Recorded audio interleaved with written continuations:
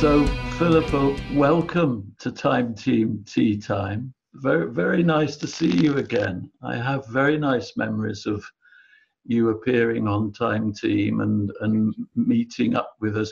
Had you had any contact with archaeology before you came on a Time Team? Had it appeared in your earlier career? No, it's, I think there's a point where I very much went from being, when I first went to Sussex University, I was going to study English literature. And there was a point then when I was absolutely converted to history. And from then on, I was really locked onto documents and history and reading of the records and understanding the records. And although I saw the Time Team on television, of course, like a viewer, like anybody else, I had a genuine interest in a sense, the buried record as well as the written record, but it never occurred to me to actually go anywhere and dig stuff up. And so Time Team was a revelation for me. And, it stayed with me as a very powerful experience at the time, but also as a wonderful way of, in a sense, being in history in a way that you are imaginatively when you're looking at the written record, but to actually be at a building, especially if it's been hidden or buried, actually to step on the very ground or to find material things, that was fantastic, really was.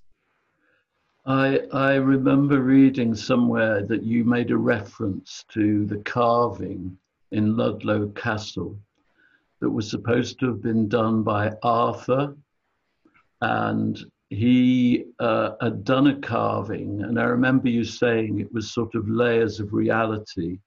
The carving is legend, the sketch is history, and the thought it was carved by Arthur was fiction. And it's a sort of multiple level of things, isn't it?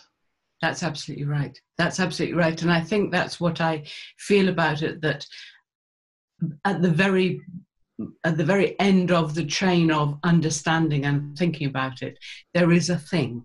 That's what's so wonderful, both about archaeology and about history, that there is something did happen, and we can find ways into it, and we can find ways of understanding it.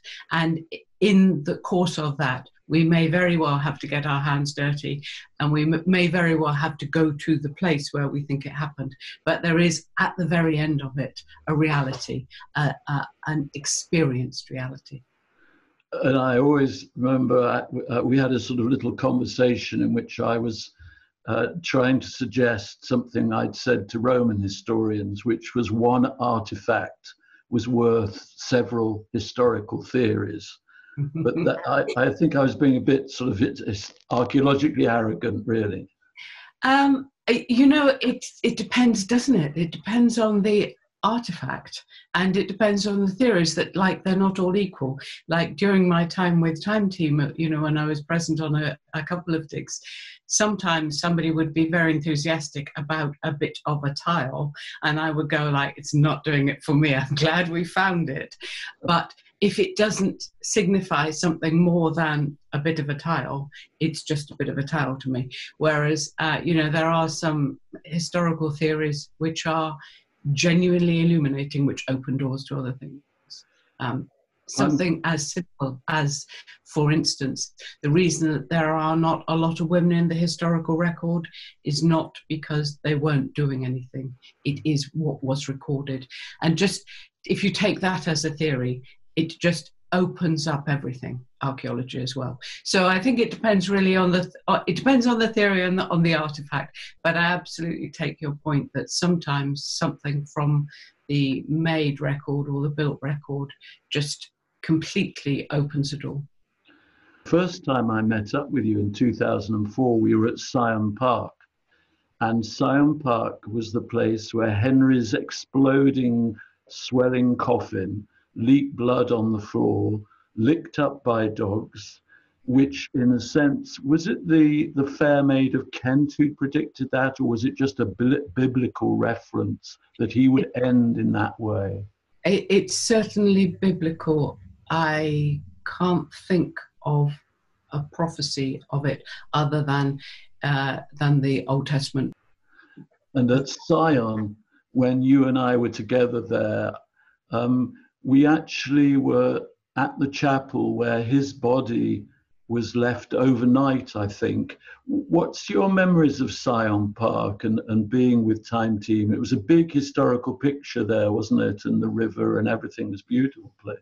It was huge. It was, I mean, firstly, it was an incredibly beautiful place, but also and a very peaceful place.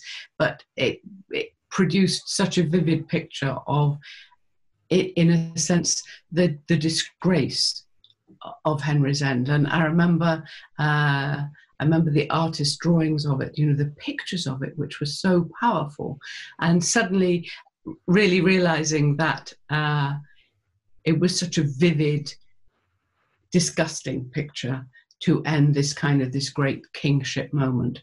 But the other thing about Sion was that I was so interested in the nunnery which had been there attached to the abbey, and that it was at Sion that we found some pieces of spectacles which had belonged to a nun at the time. And I remember the archaeologist, I can't remember who it was a young woman, she'd been digging, and she said to me, "Look." And I looked at them and I lifted them up and I looked through. The glass was gone, but the lenses were still there. They were like pince nez.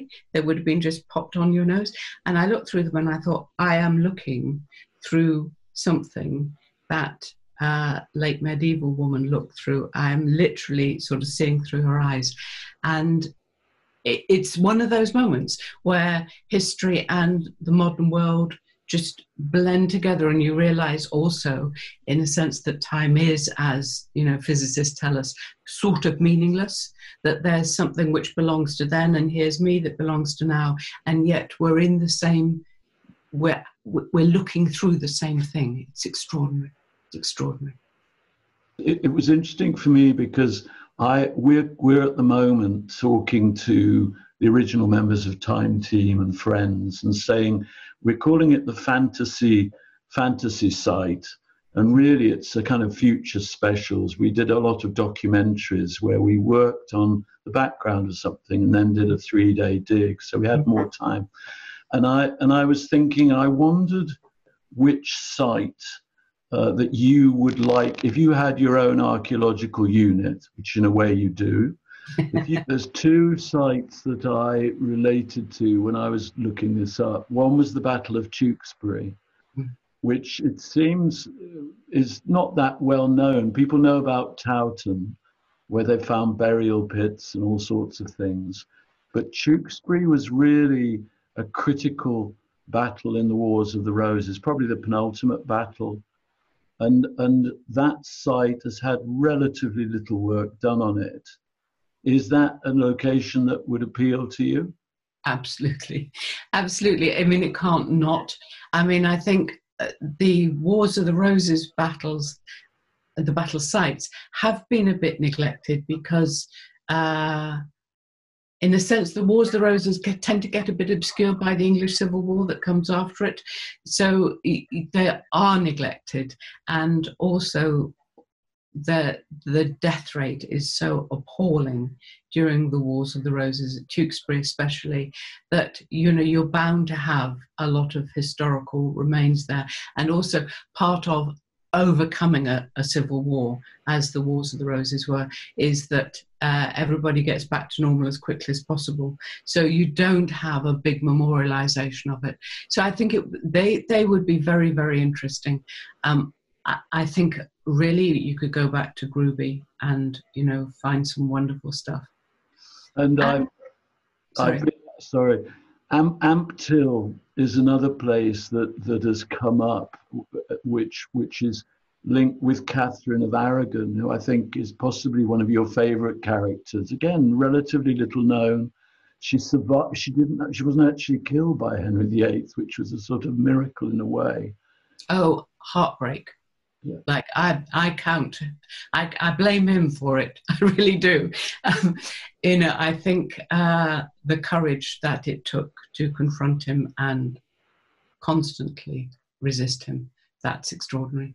But if you were looking at somewhere, I mean, there's quite a suggestion that there were bodies found at the Tower of London, which may or may not be the prince's. Personally, I think they are not. But there's a very clear suggestion of where they were found. It would be very interesting to do a dig at the Tower of London. Why not? If this is a fantasy dig, why don't we dig the Tower of London and see if we can find for sure the room where the princes were kept. We're pretty sure we know where it was. But if that was so, where the stair was where they were said to be buried. I think going back to Tewkesbury, one of the things very memorably in your book was that moment that Edward IV, who, you know, is the king in splendor, he's married for love, and yet, my God, he's got that Yorkist desire to finish off his enemies when he's got them. And I think Somerset and the others are in Tewkesbury Abbey, which still exists. And he has a choice about them and a choice about Clarence. And in both cases, clemency doesn't come into it. No, I mean, I think the thing about Edward and, you know, his brother is that his brother betrays him multiple times. And the point at which they tip, interestingly enough, is a point over witchcraft, that his brother is said to have had a wizard and they're predicting the king's death, and they're said to be trying to cause the king's death. And I think there's a point at which, I mean, I think Edward was extremely affectionate towards his younger brothers, and he had a very profound sense of family loyalty, which you see in the fact that he never turns on Richard, even when there's a real sense that Richard has lost loyalty towards that royal family and towards that line. You know, the divisions between them are very strong, but Edward never turns away from his younger brother. But I think Clarence, I mean, he just never stops. You're never sure what Clarence is doing, but it's almost always some kind of complicated temptation to get to the throne. I mean, it's second son syndrome, only far worse than anything we've ever seen.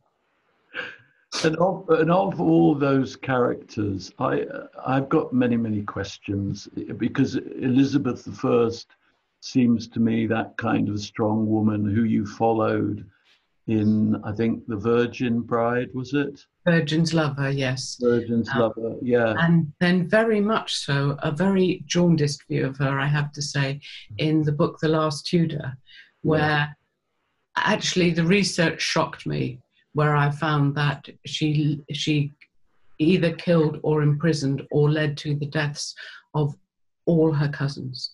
I mean, she is someone who is so frightened herself, is brought up so much as a girl in a court of, I mean, I believe she's brought up by a psychopath. I think Henry VIII in his latter years is a serial killer, and we do ourselves a great disservice if we find his behaviour sort of funny. So he's taught in English primary schools today as Henry VIII, the man who had 6 wives. I believe he should be taught as Henry VIII, the man who serially killed all of his friends and all of his advisors and all of the women who stood up against him in any way or failed to deliver what he wanted. I mean, he's a monster. And that's Elizabeth's father. So I think what you have there is someone who is truly psychologically damaged from childhood, and who then never feels safe enough to love anybody, never feels safe enough to marry anybody, never feels safe in her relations, in her family, because they are all potential heirs. And, you know, the Grey sisters, Jane Grey and her 2 sisters, were really no serious threat to Elizabeth during her lifetime, but they would have inherited after her. And when they had boys, who would therefore be an obviously attractive heir, it was like the end of their lives. And I think if anybody wants a sort of balancing view of the jolly Henry VIII with his wives, your Taming of the Queen, which covers the life of Catherine Parr, is an incredibly memorable, very emotive story of a woman crushed by a psychopath or attempted to be crushed by him.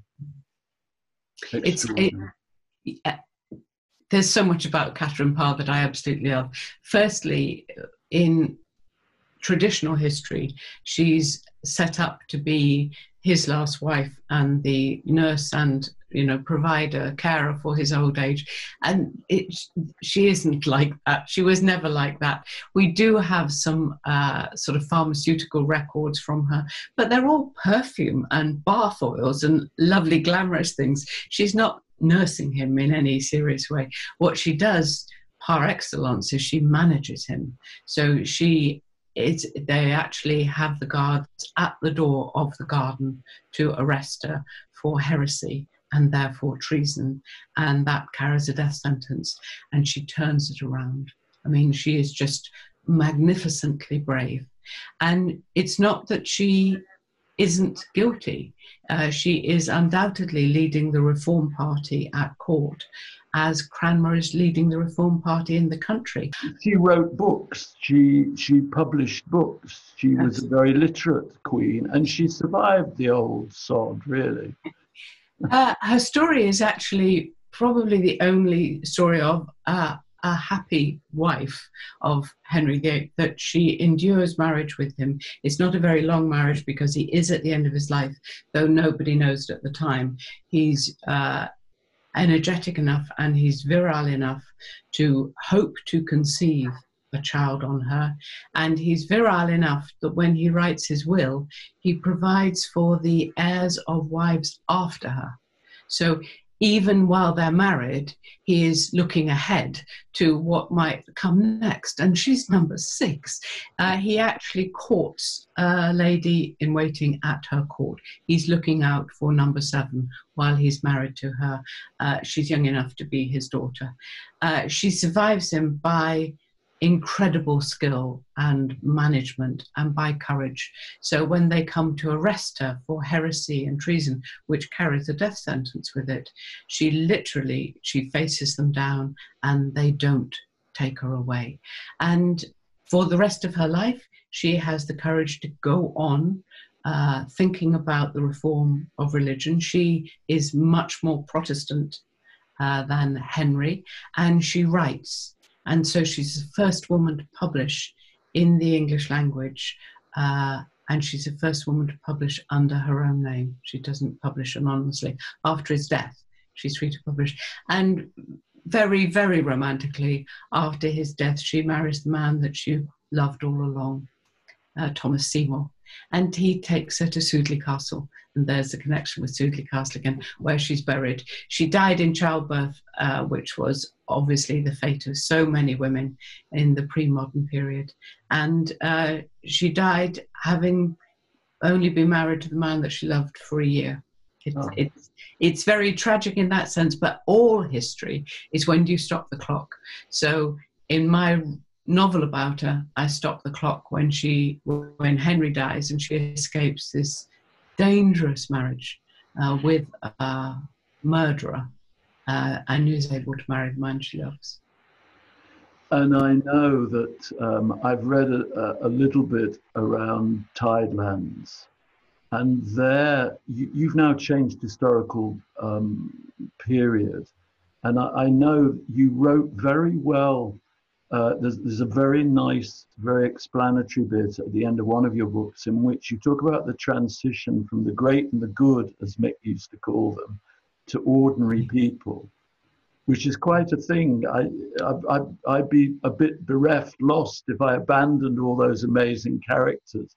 But you've made that decision to find ordinary, often as strong women in difficult situations. I think your character gets accused of being a witch and is dunked on a water wheel, which is an incredibly memorable scene. What drove that transition? I think, in a sense, I was always in my own mind writing about interesting women. It happened that the ones that were recorded were related to great and good. That in a sense, there are very little records of the lives of ordinary women in the Tudor period. If you want to get any records of a life from birth till death, you're going to be working in the upper classes, and your job's going to be a lot easier if you're looking at royalty. For instance, someone like Anne Boleyn, as enormous as she looms in British history, we don't actually have an accurate date of birth for her. Nobody recorded her birth. They didn't know she was going to be Anne Boleyn, crying out loud, we want to know. They didn't know it was that important at the time. So we literally don't know her date of birth. We don't know much about her childhood. We know she went to France and that she was in service for the royalty here. But it's only when she enters the court that she enters the written record, when you start finding her in the wardrobe records, where you start actually getting something that you can get a grip on. Like, we know that she was at a particular party because we know what dress was issued to her. It's stuff like that that really makes a novel come alive. And so if you want to write a historical novel on the record about Tudor women, you're really pretty well confined to the very higher levels of the upper classes. But it's not that I wanted to write about kings and queens and princes and princesses. It was that I knew what they were doing. So when I came to fictionalize the record, I had a record to fictionalize. Then I came to a point where I went like, I'm really done with palaces. They're great, they're wonderful, I've loved being there, but I actually want to be a little bit more with the vast majority of people, ordinary people. So I'm doing two things at the moment. I'm writing a non-fiction. I'm writing a history of English women, which isn't very much about the great people. It's supposed to be about normal women, by which I mean everybody who calls themselves a woman, and normal lives in the sense of none of these lives are officially exceptional, but all of them are completely extraordinary because they are lives that we don't know about. So they are women, housewives, but almost all of them are also spinners or entrepreneurs, or they're negotiating loans, or they're highway women, or they're fences, or they're criminals, or they're prostitutes, or they're in service, which pretty well means you're in part-time prostitution. All of these lives that we think of as being just a housewife, it's always, and they're doing something else as well, because that's how you survive before women can earn a wage which can keep them. So my attention always was on ordinary women doing exceptional things as part of a normal life. And I just had the courage to step away from the historical records which are available and go like, I'm going to make a composite character from all the records that I have. So I know quite a lot about midwives in the 17th century because the male physicians are trying to exclude women from practice. So you get a lot of reports about what women are doing wrong from their male competitors. So it doesn't matter that the source is in a sense quite corrupt, you're still getting a lot of reports of what they're doing. So I know a bit about that. I know about women in the English Civil War, because people have written histories of English Civil War in which they cannot help but refer to women holding sieges and women's part in running the land and the estates when the men go away. So what I decided to do was, instead of leaning on a record of a known woman whose life had been recorded, was look at all the other, in all the different places, records about women, and put that together to say, here is my representative woman. Here is my metaphor for a woman of, and then in a sense imbue her with the love and the imaginative life which I bring to all of my historical characters, because even someone like Elizabeth I, my Elizabeth I is not like anybody else's Elizabeth I. All historians look at the record and then in a sense construct a character, and it's always fiction. One of the great secrets of history, which has been a secret for far too long, is that all historians work in fiction also, because they all get an idea of a person. And we all get a different idea. You can see it's fiction because we all end up with a different idea. My Thomas Cromwell is not Hilary Mantel's Thomas Cromwell, and much the better are both of our Thomas Cromwells for that. My Anne Boleyn, people didn't even see. My Mary Boleyn, people didn't even know existed. The record was there, but nobody had imbued her with the sort of liveliness that you can do when you look at a character and say, well, what was she really like? And that's exactly what a novelist has to do in order to write a novel worth reading. And it's what a historian has to do as well.